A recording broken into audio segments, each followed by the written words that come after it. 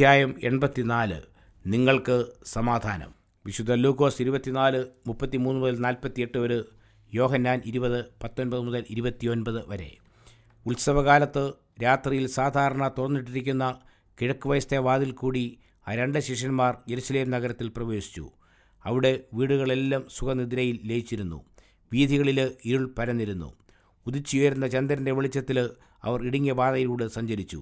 യേശു അവസാനമായി ശിഷ്യന്മാരോടൊത്ത് കൂടിയ മാളികമുറിയിലേക്കായിരുന്നു അവർ പോയത്. രാത്രി ഏറെ വൈകിയിരുന്നുവെങ്കിലും തങ്ങളുടെ സഹോദരന്മാരെ അവിടെ കണ്ടെത്തുവാൻ കഴിയുമെന്ന് അവർ പ്രതീക്ഷിച്ചു. യേശുവിൻ്റെ ശരീരത്തിന് എന്ത് ഭവിച്ചുവെന്ന് ഉറപ്പുവരുത്തുന്നതുവരെ ശിഷ്യന്മാർ ഉറങ്ങുകയില്ല എന്ന് അവർ ഇരുവരും വിശ്വസിച്ചു. അവർ ചെന്ന മാളികമുറിയുടെ വാതിൽ ബന്ധിച്ചിരുന്നു. അവർ വാതിൽക്കൽ മുട്ടി, എങ്കിലും ഉത്തരവൊന്നും ലഭിച്ചില്ല. എങ്ങും നിശബ്ദത തളം കെട്ടി നിന്നു. തങ്ങൾ ആരെന്ന് വ്യക്തമാക്കിയപ്പോൾ വാതിൽ പതുക്കെ തുറന്നു. വന്നവർ ഉള്ളിൽ പ്രവേശിച്ചു. വാതിൽ ബന്ധിച്ചു.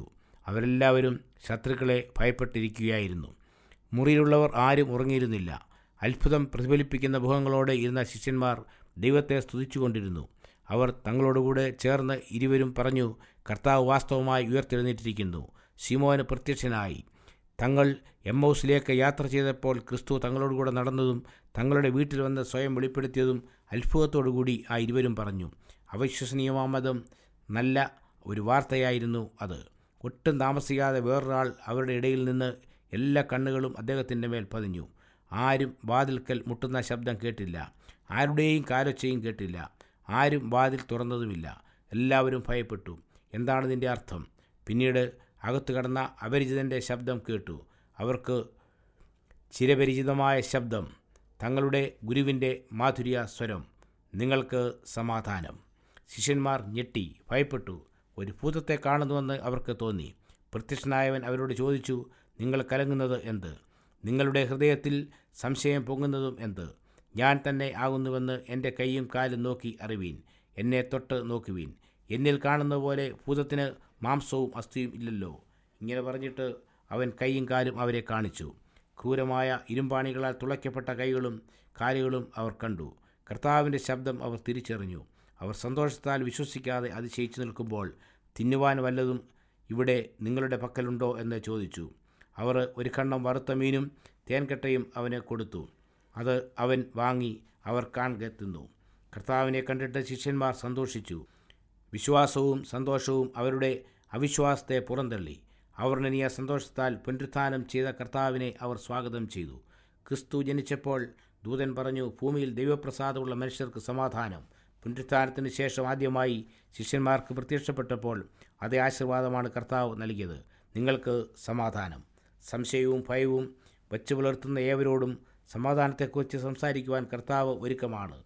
ഞങ്ങളോടുകൂടെ പാർക്കുക എന്ന് പറഞ്ഞ് കർത്താവിനെ ഹൃദയത്തിലേക്ക് ക്ഷണിക്കുന്നവരെ കാത്തു നിൽക്കുകയാണ് ജീവിക്കുന്ന കർത്താവ്. യേശു പറയുന്നു, ഞാൻ വാതിൽക്കൽ നിന്ന് മുട്ടുന്നു. ആരെങ്കിലും എൻ്റെ ശബ്ദം കേട്ട് വാതിൽ തുറന്നാൽ ഞാൻ അവരുടെ അടുക്കൽ ചെന്ന് അവനോടും അവൻ എന്നോടും കൂടി അത്താഴം കഴിക്കും. വെളിപ്പാട് 3:20. കർത്താവിൽ നിദ്ര പ്രാപിക്കുന്ന ഏവരുടെയും പുനരുത്ഥാനത്തിൻ്റെ ഒരു മാതൃകയായിരുന്നു ഉയർത്തെഴുന്നേറ്റ ക്രിസ്തു.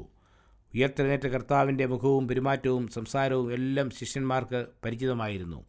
യേശു മരിച്ചവരിൽ നിന്ന് ഉയർത്തെഴുന്നേറ്റതുപോലെ ക്രിസ്തുവിൽ നിദ്ര കൊള്ളുന്നവൻ വീണ്ടും എഴുന്നേൽക്കും. ശിഷ്യന്മാർ യേശുവിനെ തിരിച്ചറിഞ്ഞതുപോലെ നാമും നമ്മുടെ പ്രിയപ്പെട്ടവരെ തിരിച്ചറിയും. ഈ മർത്യ ജീവിതത്തിൽ അംഗവൈകല്യമോ കുറവുകളോ ഉണ്ടായിരുന്നാലും വിശുദ്ധന്മാർ നിത്യജീവിതത്തിലേക്ക് ഉണരുമ്പോൾ പൂർണ്ണാരോഗ്യവും ആകാരഭംഗിയുമുള്ളവരുമായിരിക്കും. തേസ്കരിക്കപ്പെട്ട ശരീരത്തിൽ അവരെ തിരിച്ചറിയുവാൻ കഴിയും. അപ്പോഴോ ഞാൻ അറിയപ്പെട്ടതുപോലെ തന്നെ അറിയും. 1 കൊരിന്ത്യർ 13:12. യേശുവിൻ്റെ മുഖത്തു നിന്ന് വരുന്ന പ്രകാശത്തിൽ നമ്മുടെ പ്രിയപ്പെട്ടവരുടെ മുഖം നമുക്ക് തിരിച്ചറിയുവാൻ സാധിക്കും. മോശയുടെ ന്യായപ്രമാണത്തിലും പ്രവാചകന്മാരുടെ പുസ്തകങ്ങളിലും തന്നെക്കുറിച്ച് പറഞ്ഞിരിക്കുന്നതെല്ലാം നിറവേറേണ്ടതാണെന്ന് യേശു തൻ്റെ മരണത്തിന് മുമ്പ് പ്രസ്താവിച്ച കാര്യം പുനരുത്ഥാനത്തിന് ശേഷം ശിഷ്യന്മാരെ ഓർമ്മിപ്പിച്ചു. തിരുവെഴുത്തുകളെ തിരിച്ചറിയേണ്ടതിന് അവരുടെ ബുദ്ധിയെ തുറന്നു. ക്രിസ്തു കഷ്ടം അനുഭവിക്കുകയും 3-ാം നാൾ മരിച്ചവരിൽ നിന്ന് ഉയർത്തെഴുന്നേൽക്കുകയും അവൻ്റെ നാമത്തിൽ മാനസാന്തരവും പാപമോചനവും യെരുശലേമിൽ തുടങ്ങി സകല ജാതികളിലും പ്രസംഗിക്കുകയും വേണം എന്നിങ്ങനെ എഴുതിയിരിക്കുന്നു. തങ്ങളുടെ വേലയുടെ വ്യാപ്തിയും സ്വഭാവവും ശിഷ്യന്മാർ മനസ്സിലാക്കുവാൻ തുടങ്ങി. ക്രിസ്തു അവരെ ഫലമേൽപ്പിച്ച സത്യം അവർ ലോകത്തെമ്പാടും അറിയിക്കുവാനുള്ളതായിരുന്നു. യേശുവിൻ്റെ ജീവിതകഥ, ദൈവകൽപ്പനയുടെ പ്രാധാന്യം രക്ഷാപദ്ധതിയുടെ നിഗൂഢ മാർഗങ്ങൾ, പാപമോചനം നൽകുവാനുള്ളതായ യേശുവിൻ്റെ അധികാരം, ഇവയെല്ലാം ലോകത്തെ അറിയിക്കുക ശിഷ്യന്മാരുടെ കർത്തവ്യമായിരുന്നു. അനുതാപഹൃദയങ്ങളോടും ദൈവത്തിൽ നിന്ന് പ്രാപിച്ച ശക്തിയോടും കൂടെ സമാധാന സുവിശേഷം, രക്ഷാദൂതും ലോകത്തിന് വിളംബരം ചെയ്യേണ്ടത് ശിഷ്യന്മാരായിരുന്നു. ഇങ്ങനെ പറഞ്ഞ ശേഷം അവൻ അവരുടെ മേൽ ഊതി അവരോട്, പരിശുദ്ധാത്മാവിനെ കൈക്കൊള്ളുവിൻ. ആരുടെ പാപങ്ങൾ നിങ്ങൾ മോചിക്കുന്നുവോ അവർക്ക് മോചിക്കപ്പെട്ടിരിക്കും, ആരുടെ പാപങ്ങൾ നിർത്തുന്നുവോ അവർക്ക് നിർത്തിയിരിക്കുന്നു എന്ന് പറഞ്ഞു. പരിശുദ്ധാത്മാവിനെ പൂർണ്ണമായും അപ്പോൾ വെളിപ്പെടുത്തിയിരുന്നില്ല, കാരണം ക്രിസ്തു അതുവരെയും തിരസ്കരിക്കപ്പെട്ടില്ലായിരുന്നു. ക്രിസ്തുവിൻ്റെ സ്വർഗാരോഹണം വരെ പരിശുദ്ധാത്മാവിൻ്റെ പ്രവൃത്തി ശക്തമായി ആരംഭിച്ചിട്ടില്ലായിരുന്നു. പരിശുദ്ധാത്മദാനം ലഭിക്കുന്നവരെ ലോകത്തോട് സുവിശേഷം അറിയിക്കേണ്ട ചുമതല നിറവേറ്റുവാൻ ശിഷ്യന്മാർക്ക് കഴിയുകയില്ല. എന്നാൽ കർത്താവ് ഒരു പ്രത്യേക ഉദ്ദേശത്തോടു കൂടിയായിരുന്നു അപ്പോൾ പരിശുദ്ധാത്മാവിനെ നൽകിയത്. ശിഷ്യന്മാരിലായിരുന്നു സഭയുടെ ഔദ്യോഗിക ചുമതലകൾ നിക്ഷിപ്തമായിരുന്നത്. അത് കാര്യക്ഷമത നിർവഹിക്കുന്നതിന് പരിശുദ്ധാത്മശക്തി ആവശ്യമായിരുന്നു. പരിശുദ്ധാത്മാവിൻ്റെ സഹായം കൂടാതെ സഭയുടെ ചുമതലകൾ ഭംഗിയായി നിർവഹിക്കാൻ കഴിയുകയില്ല എന്ന് ശിഷ്യന്മാർ മനസ്സിലാക്കണമെന്ന് കർത്താവ് ആഗ്രഹിച്ചു. ഒരു വ്യക്തിയുടെ ആത്മീയ ജീവിതത്തിന് ജീവശ്വാസം പോലെ പ്രാധാന്യം അർഹിക്കുന്നതാണ് പരിശുദ്ധാത്മാവിൻ്റെ സാന്നിധ്യം. പരിശുദ്ധാത്മാവിനെ നൽകുക എന്നാൽ ക്രിസ്തുവിൻ്റെ ജീവിതത്തെ നൽകുക എന്നതാണ്. പരിശുദ്ധാത്മാവിനെ ലഭിക്കുന്നയാൾ ക്രിസ്തുവിൻ്റെ സ്വഭാവ ഗുണങ്ങൾ സ്വീകരിക്കുന്നു. ദൈവത്താൽ പരിശീലിക്കപ്പെടുന്നവരും പരിശുദ്ധാത്മാവിൻ്റെ പ്രവർത്തനം ജീവിതത്തിൽ ഉള്ളവരും ക്രിസ്തുവിൻ്റെ സ്വഭാവം ജീവിതത്തിൽ പ്രതിഫലിപ്പിക്കുന്നവരുമായിരിക്കണം ക്രിസ്തുവിൻ്റെ വേലയ്ക്കായി മുൻപോട്ട് വരേണ്ടത്. ആരുടെ പാപങ്ങൾ നിങ്ങൾ മോചിക്കുന്നുവോ അവർക്ക് മോചിക്കപ്പെട്ടിരിക്കുന്നു, ആരുടെ പാപങ്ങൾ നിർത്തുന്നുവോ അവർക്ക് നിർത്തിയിരിക്കുന്നു. മറ്റുള്ളവരെ വിധിക്കുവാനുള്ള സ്വാതന്ത്ര്യം ഇവിടെ നൽകുകയല്ല ക്രിസ്തു ചെയ്യുന്നത്. ഗിരിപ്രഭാഷണത്തിൽ കർത്താവ് അത് വിലക്കിയിട്ടുണ്ട്. വിധിക്കുക എന്നത് ദൈവത്തിൻ്റെതായ പ്രത്യേക അധികാരമാണ്. എന്നാൽ സഭയ്ക്ക് വിശ്വാസികളുടെ വ്യവസ്ഥാപിതമായ കൂട്ടമെന്ന നിലയ്ക്ക് അംഗങ്ങളായ വ്യക്തികളുടെ മേൽ ചില ചുമതലകൾ കർത്താവ് ഫലമേൽപ്പിച്ചിട്ടുണ്ട്. പാപത്തിൽ പതിക്കുന്നവർക്ക് മുന്നറിയിപ്പ് നൽകുവാനും അവരെ ഉപദേശിപ്പാനും കഴിയുമെങ്കിൽ യഥാസ്ഥാനപ്പെടുത്തുവാനും സഭയ്ക്ക് ഒരു ചുമതലയുണ്ട്. കർത്താവ് പറയുന്നു, സകല ദീർഘക്ഷമയോട് ഉപദേശത്തോടും കൂടെ ശാസിക്കുക, തർജ്ജനം ചെയ്യുക, പ്രബോധിപ്പിക്കുക. 2 തിമോത്തിയോസ് 4:2. തെറ്റിനെ വിശ്വസ്തയോടെ കൈകാര്യം ചെയ്യുക. അപകടത്തിലായിരിക്കുന്ന ഓരോ ആത്മാവിനും മുന്നറിയിപ്പ് നൽകുക. തന്നെത്താൻ വഞ്ചിക്കപ്പെടുവാൻ ഓരോരുത്തരോടും അനുവദിക്കാതിരിക്കുക. പാപത്തെ തർജ്ജനം ചെയ്യുക. കൽപ്പനാലംഘനത്തെ ശാസിക്കുക. ഇതെല്ലാം സഭയുടെ ചുമതലകളാണ്. ദൈവവചനം പറയുന്നു, ഈ വക പ്രവർത്തിക്കുന്നവൻ ദൈവരാജ്യം അവകാശമാക്കുകയില്ല. ഗലാത്യർ 5:21. നിങ്ങൾ ഉപദേശിച്ചിട്ടും അവർ പാപത്തിൽ തന്നെ തുടരുകയാണെങ്കിൽ തിരുവചനപ്രകാരം നിങ്ങൾ പ്രഖ്യാപിച്ച വിധി സ്വർഗത്തിലും പ്രഖ്യാപിക്കപ്പെട്ടിരിക്കും. പാപത്തെ തിരഞ്ഞെടുക്കുന്നവരെ ക്രിസ്തുവിനെ തിരസ്കരിക്കുന്നു. അവരുടെ പ്രവൃത്തികളെ സഭ അംഗീകരിക്കുന്നില്ല എന്ന് പരസ്യമാക്കേണ്ടതാണ്. അല്ലാത്തപക്ഷം സഭയും ദൈവത്തെ അപമാനിക്കുകയാണ്. പാപത്തെക്കുറിച്ച് ദൈവം എന്ത് പറഞ്ഞിരിക്കുന്നുവോ അത് സഭയും പറയേണ്ടതാണ്. ദൈവം നിർദ്ദേശിക്കുന്നത് പോലെ സഭ അതിനെ കൈകാര്യം ചെയ്യണം. അപ്പോൾ സഭയുടെ പ്രവൃത്തി സ്വർഗം ശരിവയ്ക്കുന്നു. സഭയുടെ അധികാരത്തെ അവഗണിക്കുന്നവൻ ക്രിസ്തുവിൻ്റെ അധികാരത്തെയും അവഗണിക്കുന്നു. ഈ ചിത്രത്തിൻ്റെ കൂടുതൽ പ്രകാശപൂർണമായ വേറൊരു വശമുണ്ട്. ആരുടെ പാപങ്ങൾ നിങ്ങൾ മോചിക്കുന്നുവോ അവർക്ക് മോചിക്കപ്പെട്ടിരിക്കുന്നു. ഈ ആശയം ക്രിസ്തുവിൻ്റെ ശിഷ്യന്മാർ പരമപ്രധാനമായി കാത്തു സൂക്ഷിക്കട്ടെ. തെറ്റിൽ അകപ്പെട്ടു പോകുന്നവർക്ക് വേണ്ടി പ്രവർത്തിക്കുമ്പോൾ എല്ലാ കണ്ണുകളും ക്രിസ്തുവിലേക്ക് തിരിയട്ടെ. കർത്താവിൻ്റെ മേച്ചിൽപ്പുറത്തെ ആട്ടിൻകൂട്ടത്തെ സ്നേഹത്തോടെ ഇടയന്മാർ കാക്കട്ടെ.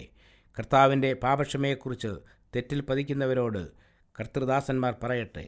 പാപിയുടെ അനുതാപത്തിനും ക്രിസ്തുവിൽ വിശ്വാസം അർപ്പിക്കുന്നതിനും പ്രോത്സാഹനം നൽകട്ടെ. നമ്മുടെ പാപങ്ങളെ ഏറ്റുപറയുന്നുവെങ്കിൽ അവൻ നമ്മുടെ പാപങ്ങളെ ക്ഷമിച്ച് സകല അനീതിയും പോക്കി നമ്മെ ശുദ്ധീകരിപ്പാൻ തക്കവണ്ണം വിശ്വസ്തനും നീതിമാനും ആകുന്നു. 1 യോഹന്നാൻ 1:9. ഈ സത്യം ശക്തിയോടെ അവർ പ്രഖ്യാപിക്കട്ടെ. അവൻ നമ്മോട് വീണ്ടും കണ്ണ കാണിക്കും, നമ്മുടെ അകൃത്യങ്ങളെ ചവിട്ടിക്കളയും. അവരുടെ പാപങ്ങളെയൊക്കെയും നീ സമുദ്രത്തിൻ്റെ ആഴത്തിൽ ഇട്ടുകളയും. മീഖ 7:19. അനുദപിക്കുന്ന ഏവർക്കും ഈ അനുഭവം ലഭിക്കും. പാപി അനുദപിക്കുമ്പോൾ സഭ സന്തോഷത്തോടെ അത് അംഗീകരിക്കണം. അനുദപിക്കുന്ന പാപിയെ പാപത്തിൻ്റെ അന്ധകാരത്തിൽ നിന്ന് വിശ്വാസത്തിൻ്റെയും നീതിയുടെയും പ്രകാശത്തിലേക്ക് നയിക്കണം. ബലഹീനനായ അവൻ്റെ കരത്തെ ക്രിസ്തുവിൻ്റെ കരങ്ങളിലേക്ക് ഏൽപ്പിക്കണം. ഇപ്രകാരമുള്ള പാപമോചനം സ്വർഗം അംഗീകരിക്കുന്നു. ഈ അർത്ഥത്തിൽ മാത്രമേ മറ്റുള്ളവർക്ക് പാപമോചനം നൽകുവാൻ സഭയെ അധികാരപ്പെടുത്തിയിട്ടുള്ളൂ. ക്രിസ്തുവിൽ കൂടെ മാത്രമേ പാപമോചനം സാധ്യമാകുകയുള്ളൂ. പാപത്തിൽ നിന്ന് ഒരു വ്യക്തിയെ മോചിപ്പിക്കുവാനുള്ളതായ അധികാരം ഒരു വ്യക്തിക്കോ സമൂഹത്തിനോ നൽകിയിട്ടില്ല.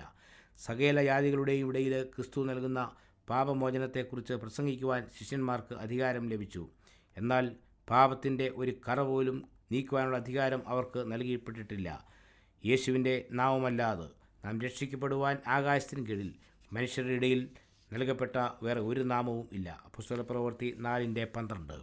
പുനരുത്ഥാനത്തിന് ശേഷം മാളികമുറിയിൽ വെച്ച് ശിഷ്യന്മാരെ യേശു ആദ്യമായി കണ്ടപ്പോൾ തോമസ് എന്ന ശിഷ്യൻ അവരോടുകൂടെ ഇല്ലായിരുന്നു. മറ്റുള്ളവരിൽ നിന്ന് തോമസ് യേശു പുനരുത്ഥാനം ചെയ്ത വാർത്ത അറിഞ്ഞു. യേശു ഉയർത്തെഴുന്നേറ്റു എന്നതിന് ധാരാളം തെളിവുകൾ തോമസിന് ലഭിച്ചിരുന്നുവെങ്കിലും അവൻ വിശ്വസിപ്പാൻ ഒരുക്കമുള്ളവനായിരുന്നില്ല. ഉയർത്തെഴുന്നേറ്റ ക്രിസ്തു ശിഷ്യന്മാർക്ക് പ്രത്യക്ഷമായി എന്ന് തോമസ് കേട്ടപ്പോൾ തോമസ് വിശ്വസിച്ചില്ല. മരിച്ചവരിൽ നിന്ന് യേശു യഥാർത്ഥമായി ഉയർത്തെഴുന്നേറ്റുവെങ്കിൽ ഭൗമിക രാജ്യസ്ഥാപനത്തെ കുറിച്ച് ഇനിയും പ്രതീക്ഷിക്കേണ്ടതില്ല എന്ന് തോമസും വിചാരിച്ചു. താൻ ഒഴിച്ച് മറ്റെല്ലാവർക്കും ക്രിസ്തു പ്രത്യക്ഷനായി എന്ന വാർത്ത തോമസിനെ അഹന്തയെ മുറിവുപ്പെടുത്തി. ഈ വാർത്ത താൻ വിശ്വസിക്കുന്നില്ല എന്ന് തോമസ് തീരുമാനിച്ചു. ഒരാഴ്ച മുഴുവൻ തോമസ് നിരാശയിൽ കഴിച്ചുകൂട്ടി.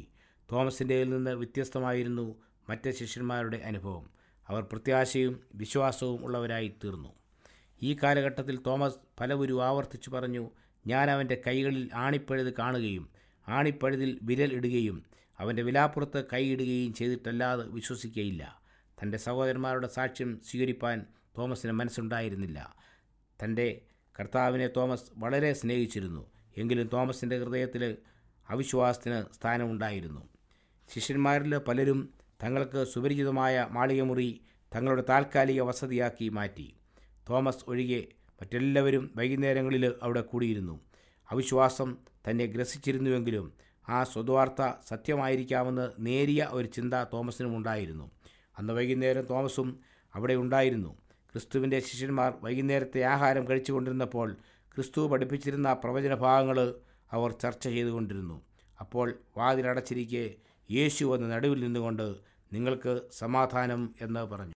പിന്നെ തോമസിനോട്, നിന്റെ വിരൽ ഇങ്ങോട്ട് നീട്ടി എൻ്റെ കൈകളെ കാണുക, നിന്റെ കൈ നീട്ടി എൻ്റെ വിലാപ്പുറത്ത് ഇടുക, അവിശ്വാസിയാകാതെ വിശ്വാസിയായിരിക്കുക എന്ന് പറഞ്ഞു.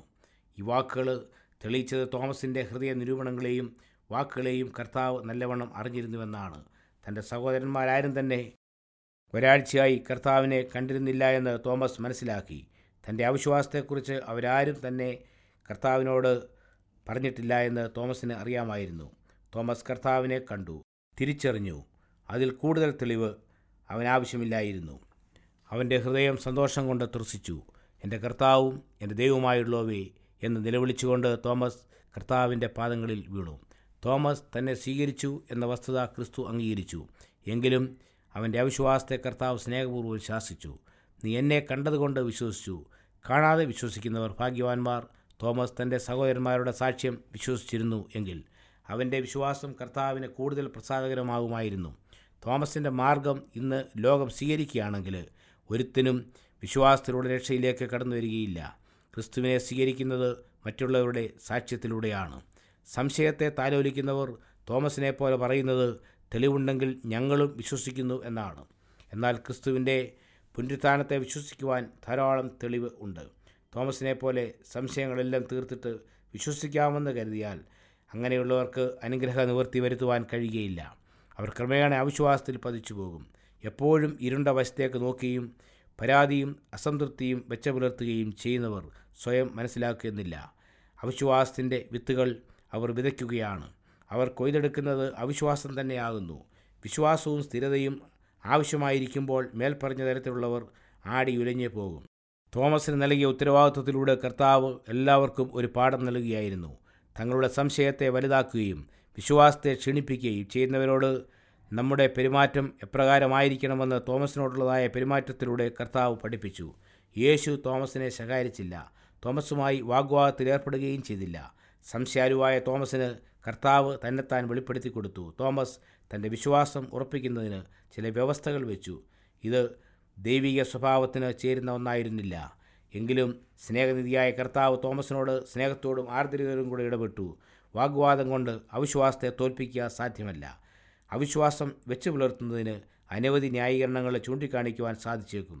എങ്കിലും ക്രൂശിക്കപ്പെട്ടവനായ ക്രിസ്തുവിനെ ഉയർത്തി കാണിക്കുകയും അവൻ്റെ അതുല്യ സ്നേഹത്തെ മറ്റുള്ളവർക്ക് മനസ്സിലാക്കി കൊടുക്കുകയും ചെയ്യുമ്പോൾ അനേകം അവിശ്വസിക്കുന്ന അധരങ്ങളിൽ നിന്ന് എൻ്റെ കർത്താവും എൻ്റെ ദൈവമായുള്ളവേ എന്ന വിളി ഉയരും.